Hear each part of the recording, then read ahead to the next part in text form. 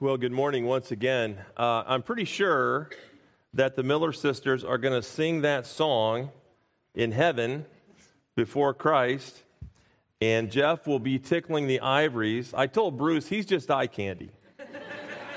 He's just eye candy. But what a tremendous song. What a beautiful song to lead us into the text of Scripture this morning. So if you would, take your Bibles and turn to John chapter 2. John chapter 2. Well, we are in our 12th year as a church, and so each year towards the beginning of January, I always set aside some time to reflect back on all that God has done in and through our church in the previous year. And it's really quite amazing to do that. It's reassuring that God continues to have His fingerprints all over our local church. I hope to share some of these many blessings at our church family update at the end of the month, but one stat in particular that really stuck out to me, other than the 14 babies that were born during the last year, was that we had 6 weddings in 2022. All couples from or within our church. Whenever I officiated a wedding, and I've had the privilege of leading a lot of weddings over the years, I always reflect back on our own wedding. Kathy and I met in June of 1986, and we were married in June of 1987. So we are in our 36th year of marriage, and she is God's greatest gift to me. She could tell you much better than I could, but as I recall, after I proposed to her and she accepted, we had just about 4 months to plan for the wedding. And we had a couple of major hurdles to overcome because we were living 5 hours apart. And the church that she was attending in the Chicago area was meeting in a school, and so they had no building for us to use for the wedding. And so I called a pastor friend of mine up in that area, and he and the church were very gracious, and they let us use their facility for our special day. After having a rehearsal and rehearsal dinner the night before, I believe the ceremony began at like 3 o'clock sharp on a beautiful Saturday afternoon. Everything was nicely decorated. There was a lot of joy and excitement in the room. And all in all, it was a pretty traditional wedding. Everything seemed to go according to plan. Kathy had 5 bridesmaids. I had 5 groomsmen. Both her pastor and my former youth pastor officiated the wedding. The whole ceremony lasted around an hour before we all went to the gymnasium for the reception. Then we had a nice buffet meal together. By 9 o'clock, the place had cleared out. We were off to our honeymoon destination. So it's pretty boilerplate, right? Pretty typical of what we would expect at a traditional Christian wedding. Well, I mention all that because as we come to our passage for this morning, the setting is a wedding. And it's very important to know that what I just described about our wedding was not at all the way that weddings were done back in biblical times. And so with that little nugget of information in mind that's so foundational for our study today, and I'm going to explain more about all that in a moment, let's read the account of Jesus' first miracle, which was at a wedding in a place called Cana. Look at verse 1 of chapter 2. On the 3rd day there was a wedding in Cana of Galilee, and the mother of Jesus was there, and both Jesus and his disciples were invited to the wedding. When the wine ran out, the mother of Jesus said to him, "They have no wine." And Jesus said to her, "Woman, what does that have to do with us? My hour has not yet come." His mother said to the servants, "Whatever he says to you, do it."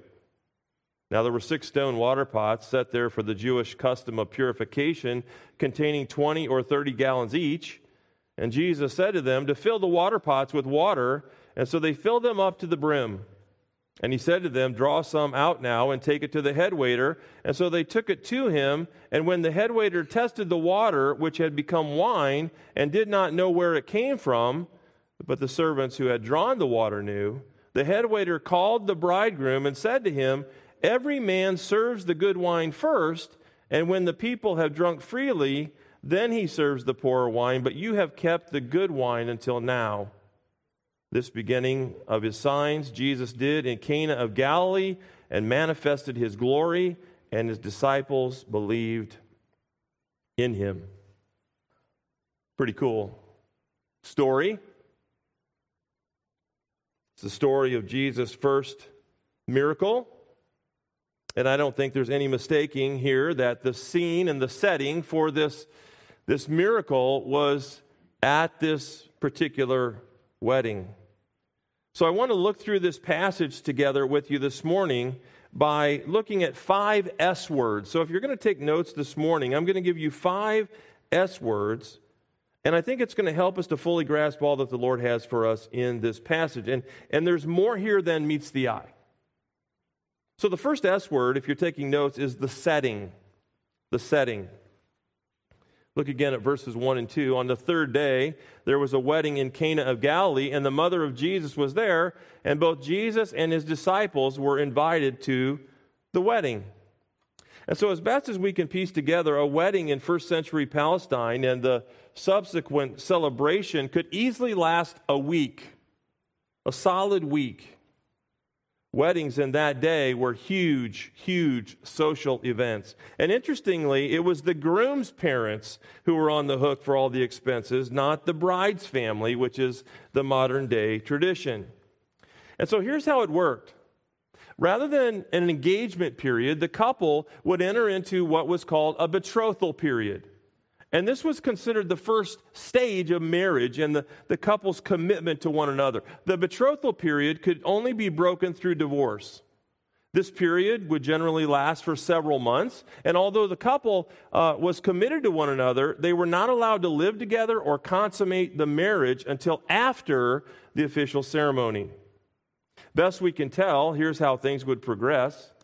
After the betrothal period had elapsed, there was an official ceremony. On the evening of the ceremony, the groom and his friends would go to the bride's house, pick her up, take her back to the groom's house where the ceremony would be conducted. Now, as I said, the groom's parents would be on the hook for providing everything for the guests, including housing for those who needed it, and of course, meals. It was a big deal to be invited to a wedding, and because of that, there were all these expectations that were heaped on the groom's family. As I recall, I don't really remember, it's been so long ago, but I think we had around 200 people at our wedding, all gathered in a large auditorium. But weddings in biblical times were much more intimate. All of the festivities were in the groom's home. People would come and they would go throughout the week. So think of all that it would take to manage this. Think about this. People coming and going for up to a week period of time, and the host would always have to be on the ready to accommodate the people who attend. It was a huge undertaking. When we first moved to Pennsylvania, I was pastoring a larger church, and Kathy and I wanted to get to know the people, so we thought we would host an open house at our house. And so Kathy made food for hundreds of people, had it set out. We invited everybody who wanted to come, and I think that time was about 4 hours in length. It was exhausting. More for her than me, but it was exhausting. People coming and going and making sure that we had appropriate food for everybody and appropriate drink for everybody. It was exhausting. 4 hours and we were beat. We were wiped out. I can't even imagine what it would be like to do that for a solid week, 24 hours a day, serving as a host for people as they come and as they go, people staying in your home, people eating your food, people drinking your drink. We're not told here the names of those who were married, only that Jesus and his disciples were invited to the wedding. And so was Mary, by the way, who was the mother of Jesus. But it appears here, if you read the text, it appears that she may also have had some sort of formal role in the proceedings. Just a side note here, in case you're wondering, nowhere is Joseph's name mentioned here in this narrative. So it's thought that perhaps by this time he was deceased. I believe the last time Joseph's name was mentioned in the gospel accounts of Jesus' life was when they were all traveling to Jerusalem when Jesus was around 12 years of age. That account's in Luke chapter 2, verses 41 through 50. And of special note, if you recall, Joseph's name wasn't mentioned in the account of Jesus' crucifixion either. And so Joseph may have been dead for some time, but Mary is here, and Jesus is here, and his disciples are here. And one thing I think worth noting here is the relational side of Jesus. We studied a little bit about John the Baptist. We know he was the eccentric voice in the wilderness, right? But Jesus lived and ministered among the people. His whole 3-year public ministry that we're launching into here, he interacted and he served real-life people. And if we stop and think about that for a moment, with Jesus as our example, shouldn't that be our pattern as well?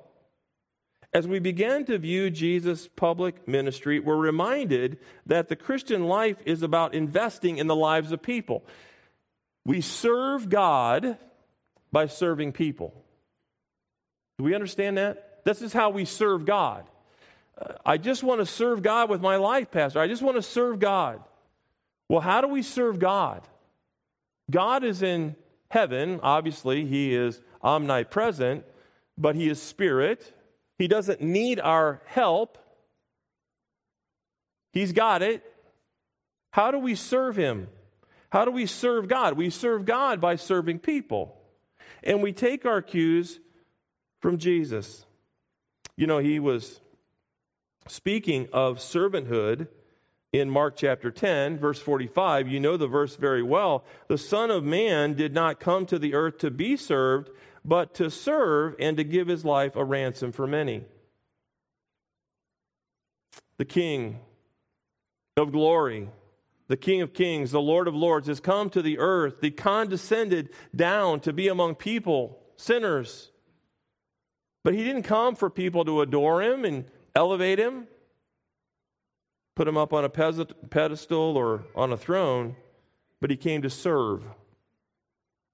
So in like manner, the Apostle Paul implored Christians to do the same. Galatians 5:13 and 14 says, "For you are called to freedom, brothers and sisters, only do not turn your freedom into an opportunity for the flesh, but serve one another through love. For the whole law is fulfilled in one word in this statement, you shall love your neighbor as yourself." Later, the author of Hebrews would say in Hebrews 10, verses 24 and 25, "And let's consider how to encourage one another in love and good deeds, not abandoning our own meeting together, as is the habit of some, but encouraging one another, and all the more as you see the day drawing near." We serve God by serving people. I think all of us really should think about this and think about how we're serving God. We only get a certain length of time on this earth, right? It's appointed unto man once to die and then the judgment. And so we all have an appointment with death. Some of us will live to be 75, 85, maybe 90 years of age. Maybe more. I think I just saw a lady was 119 years old. And she just recently celebrated her 120th birthday or something crazy like that. But that's a long time. But in light of history, it's a blip. It's a blip on the radar screen. You know, all of us that are Christians will stand before Christ at the Bema seat, the judgment seat of Christ. We'll give an account for how we served him.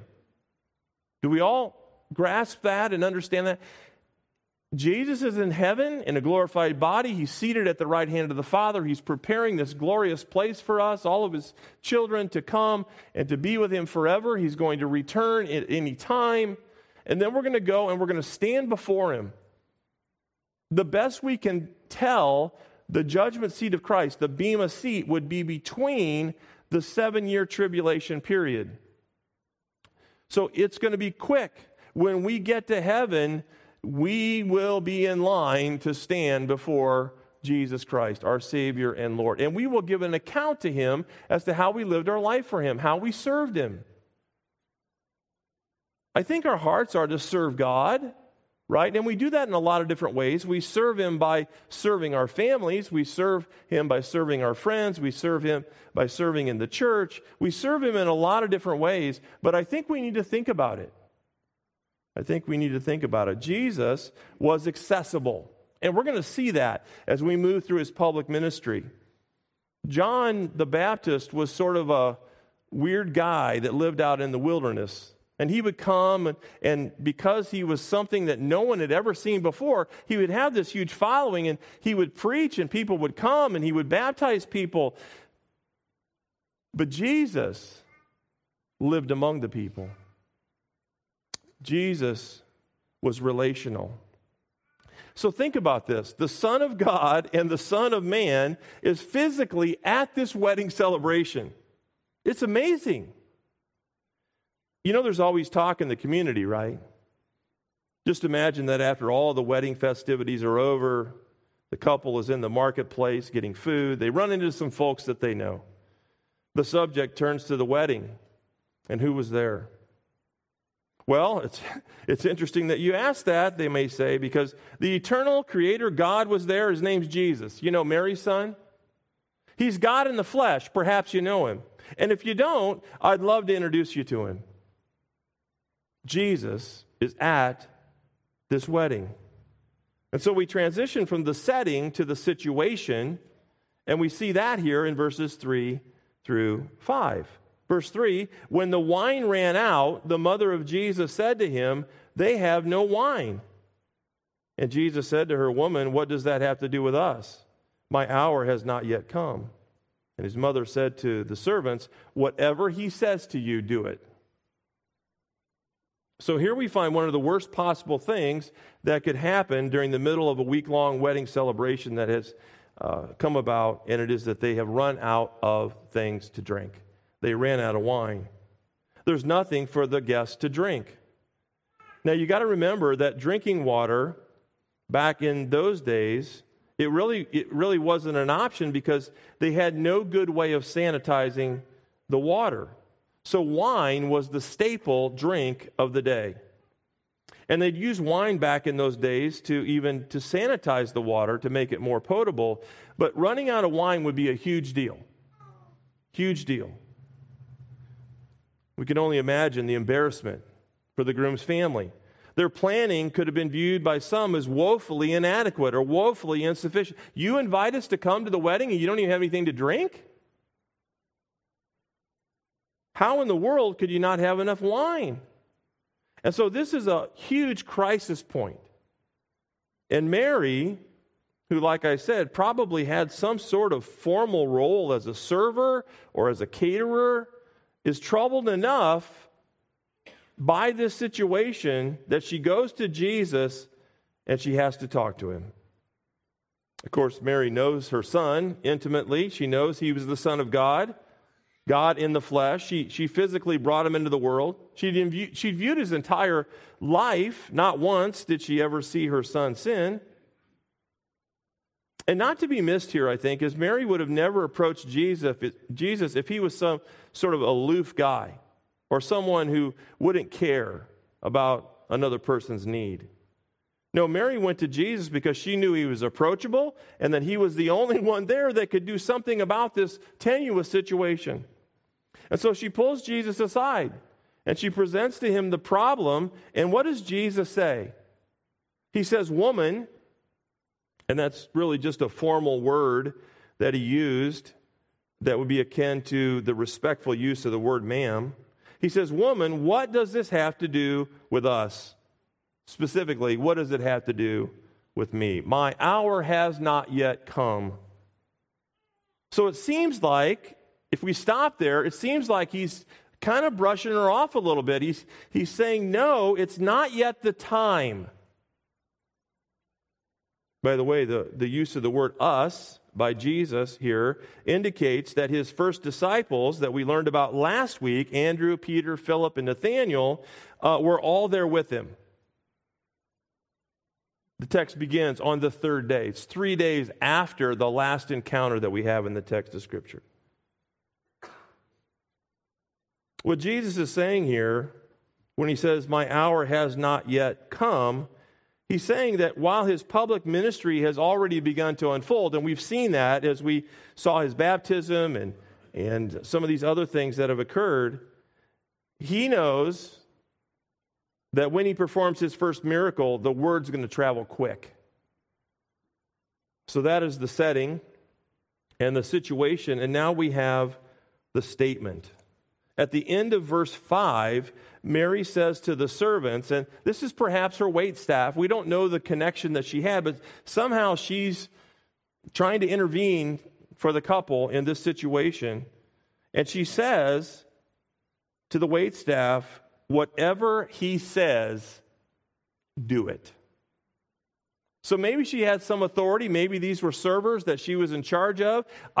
I don't know. The text doesn't say, but it seems like she has more of a formal role here. And you wonder if Mary is not encouraging Jesus to just show your power to these people, Jesus. Just show them what you can do. She obviously knew he could easily remedy the situation, but she didn't want to put any undue pressure on him. And so in our mind's eyes, we imagine how all this goes down. She tells Jesus what has happened, and then tells the waitstaff to do exactly what he tells you to do, and then she walks away. Perhaps to console the groom's parents, or to tend to other responsibilities, but she just trusts in Jesus. She couldn't personally do anything about the situation, so she goes to Jesus, and she just leaves it there. If only we could learn from Mary here. She just went to her son and she left her concerns and her cares at his feet. I think sometimes, I know I fall into this category sometimes. I think we like to be fixers. We want to be fixers rather than acknowledging our need for Jesus to fix this. Or for Jesus to fix that. We often don't even think of him. We charge along making our plans to try and fix things ourselves. How many times have we looked back in our life and seen the error of our ways? And we just like, I should have left it in the hands of Jesus. Instead of turning to Jesus to fix things, I think a big part of this story is this reminder that we have no real power in and of ourselves to fix most things. All we can do and all we should do is turn to Jesus and give the situation to him and trust that he knows best. We already know this, right? We know this is but we don't do it. Trust whatever he chooses to do is perfectly fine with us. We're reminded of Proverbs 3, 5, and 6, which says, trust in the Lord with all your heart and lean not on your own understanding. Acknowledge him, and he will make your paths straight. The Apostle Peter, who is one of Jesus' disciples, who's at this wedding celebration, no doubt watching all this with a very careful eye, years and years later, he implored the early church to learn the lesson that he'd witnessed here in this situation and many other situations in his life. And he said in 1 Peter 5:7, cast all your cares upon him because he cares for you. And if that hits you with conviction, please know that it hit me equally hard this week as I was poring over this encounter. And it made me think of a situation in the gospel accounts in Mark chapter 4. And I want to take you there just real briefly here. So if you would, Matthew, Mark, Luke, John, Mark chapter 4, if you would go there, please. Mark 4, and a story here, actually a parable, that I think is helpful for us to see. Mark chapter 4, beginning with verse 26. Now, this is what is referred to as the parable of the seed, okay? It's about our inability to bring about the salvation of anyone. Many of us have people in our life who desperately need Jesus, and we can do nothing about it except be faithful in giving them the gospel, right? So Jesus uses a parable to illustrate that truth, and it's the story of a farmer who can plant his seed, but he has no ability to make it grow. So you see that here, Mark chapter 4 and verse 26. And he was saying, the kingdom of God is like a man who casts seed upon the soil, and then he goes to bed at night. And he gets up daily, and the seed sprouts and grows. How? He himself does not know. The soil produces crops by itself, first the stalk, then the head, then the mature grain in the head. Now when the crop permits, he immediately puts it in the sickle because the harvest has come. And so what's the lesson? What's the lesson there in that parable? Do all you can do. Be faithful in giving the gospel every step of the way, and then leave it in the hands of Jesus. And so essentially what he's saying here is cast the seed and then go to sleep. Cast the seed and then go to sleep. Our daughter, who is pretty artistic, made this up for me for our bedroom.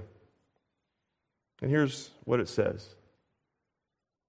Give it to God and then go to sleep.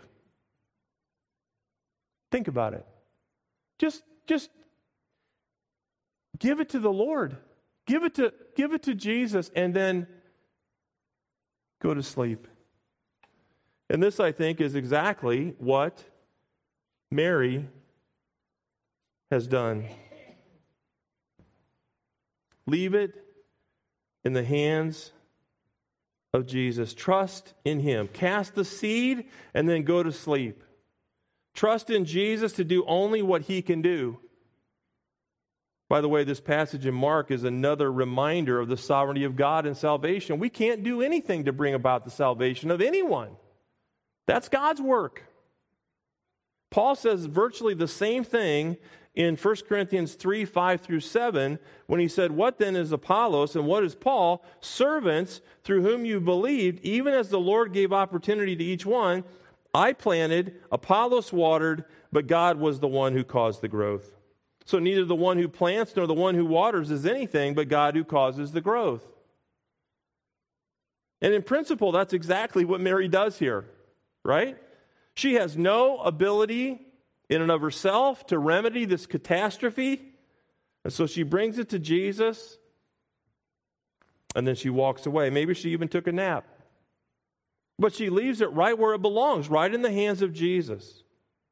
And so we've examined the setting, the situation, the statement, and now we want to take a look at the solution. Look at verse 6. Now there were 6 stone water pots set there for the Jewish custom of purification, containing 20 or 30 gallons each. Jesus said to them, "Fill the water pots with water." So they filled them up to the brim. And he said to them, "Draw some water out now and take it to the head waiter."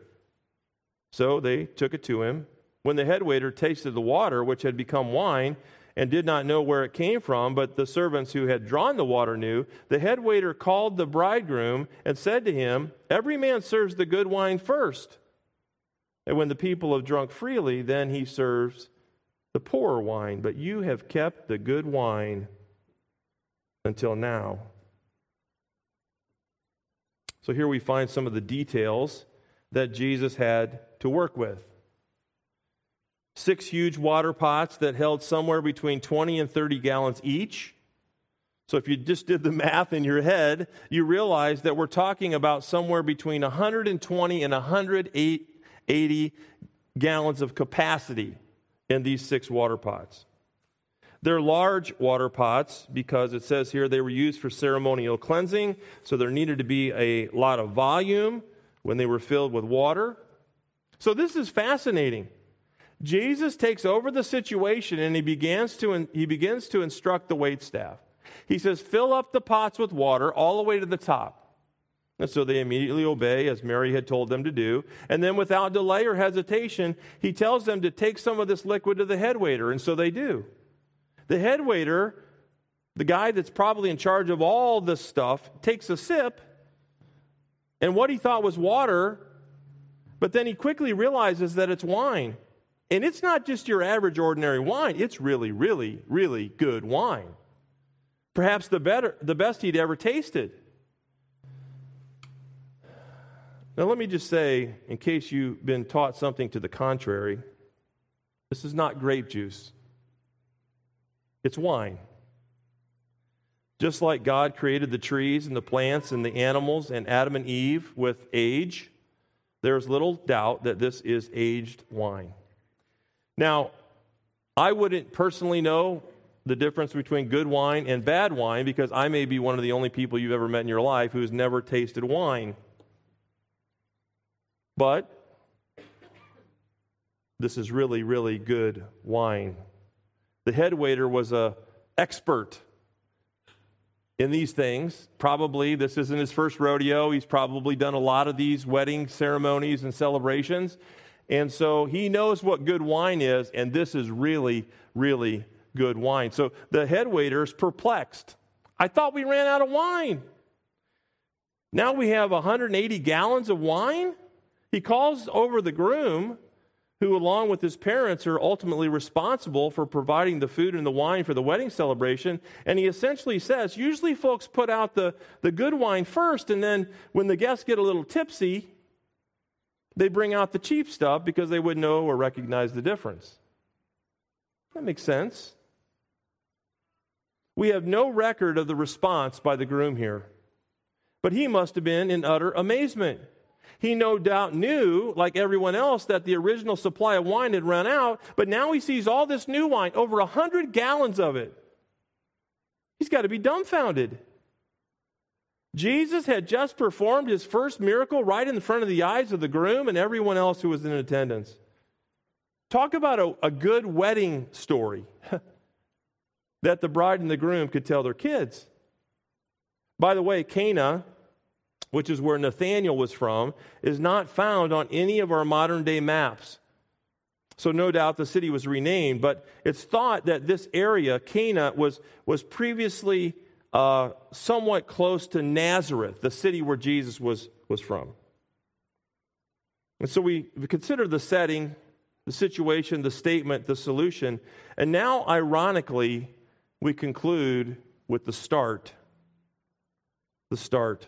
Verse 11, this beginning of his signs Jesus did in Cana of Galilee and manifested his glory, and his disciples believed in him. This was proof positive and the first of many signs that Jesus was indeed the Messiah, the Lamb of God. And notice here that this miracle fortified the belief of his disciples. This miracle is the kickstart to many, many more miracles to follow. Can you even imagine? Andrew and Peter and Philip and Nathanael, within the last 3 or 4 days, have become Jesus' disciples. They are with him, at his side, following him. That's what a disciple is, a follower. They're right there. When they decided to follow Jesus, they had not yet seen a miracle by Jesus. Only the acknowledgement from John the Baptist that he is the Lamb of God, right? They hadn't seen anything yet with their eyes that would prove that he's the Lamb of God. And now, right before their very eyes, they see that indeed their decision to follow after Jesus was right on target. Andrew and Peter and Philip and Nathanael are all there to witness this first miracle. And as I said, those 4 men would stick with Jesus to the end. All the way through his 3-year ministry, through the ups and the downs, they were right by Jesus' side. They were followers of Jesus, true disciples of Jesus. They were with him to the end. They were all martyred for their faith because they knew that he was the Son of God. He was Messiah. They even gave their life for Jesus. So they're all there for Jesus' first miracle, but it's just the start. It's just the very beginning of the 3-year public ministry of Jesus. It's just the start to their unbelievable journey as disciples of Jesus. We read a story like this and we think, you know what, we're on a journey with Jesus, right? You wonder how close by we're actually following him. These guys had known Jesus for 4 or 5 days, and they're right there. Some of us have known Christ as our Savior for decades. if someone were to examine our life, take a really close look. We let them in, we let them see who we are and what we do. Maybe we even let them into our mind. They see how we think. Would they say, wow, these guys are followers of Jesus? They stick right by his side. Wherever he goes, they follow him. So I finished the message right there. 2 days later, I came back and I said, there's just a few things here that I think are worth expounding upon. There's a number of components to this story that the Bible clearly addresses. So I don't want to miss it. First, then and now, it is God's design for the covenant of marriage to be between one man and one woman. That's God's design. Not two women, not two men, not one man and 7 wives. One man and one woman. Second, it's obviously not a sin to drink wine or to abstain from drinking wine, but Scripture is replete that it is a sin to get drunk with wine. In fact, in Ephesians 5:18 that was read for us this morning, it says that we are to be filled with the Spirit, right? We're not to be drunk with wine, that's dissipation, but we are to be filled with the Spirit. So we see there that what Peter is talking about is that we're not to be controlled by anything other than the Spirit of God in our life, right? We're not to be controlled by drugs or alcohol or any other thing. The Christian is to be controlled by the Spirit of God, filled with the Spirit as we live our lives for him in this life. Third, Jesus is still in the business of doing miracles today. He's not on the earth, but he's superintending all that goes on in this life. The new birth is the greatest miracle there is.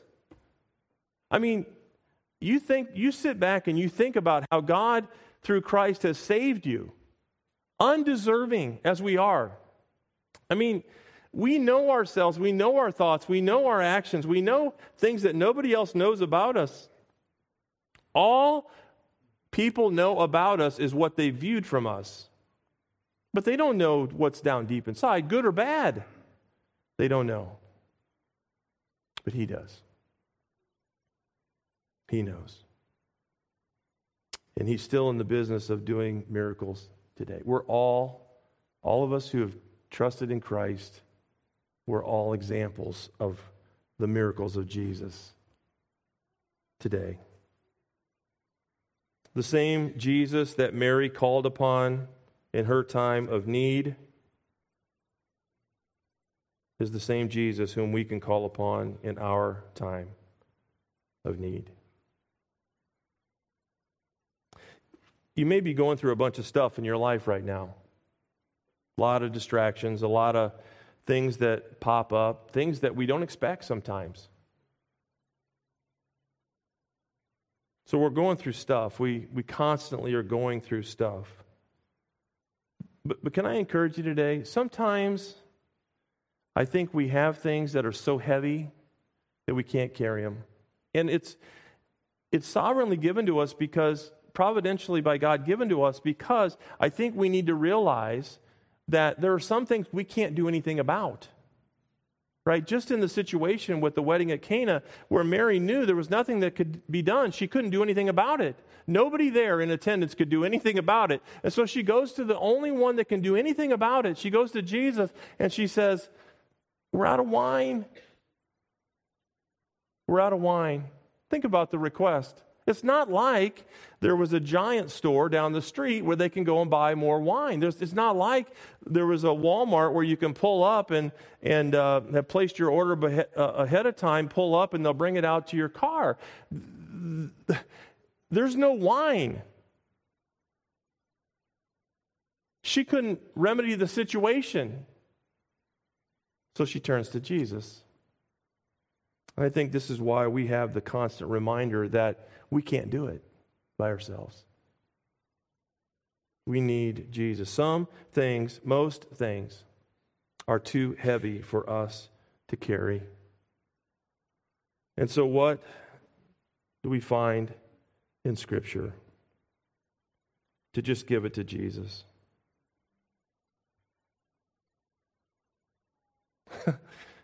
Just give it to God. And then go to sleep. He's in sovereign control of all things. Let's pray. Our Father, this morning, as we have witnessed this unbelievable miracle that was performed by your Son, the Lord Jesus, it's eye-opening for us. When no one else could do anything about anything, only Jesus could provide the wine. And he faithfully did so. Lord, we thank you for your faithfulness in our lives. We are unworthy servants at best. At best. You have saved us from the penalty of our sin. And so may we desire to live our lives for you all the days of our lives. And we thank you for the reminders that we're just to give it to you and then go to sleep, leaving it in your hands, the sovereign God of the universe. Thank you for loving us, for caring for us, for taking care of us, for being there to carry life's weight. We thank you for the intimacy that we have with you. And Lord, may we contemplate these things that we've considered today in your word and plug them into our lives so that we might be better followers of Jesus, better disciples of Jesus. We thank you and we praise you this morning. And it's in the name of our Savior and Lord Jesus Christ, who performed this mighty miracle at the wedding at Cana. Amen.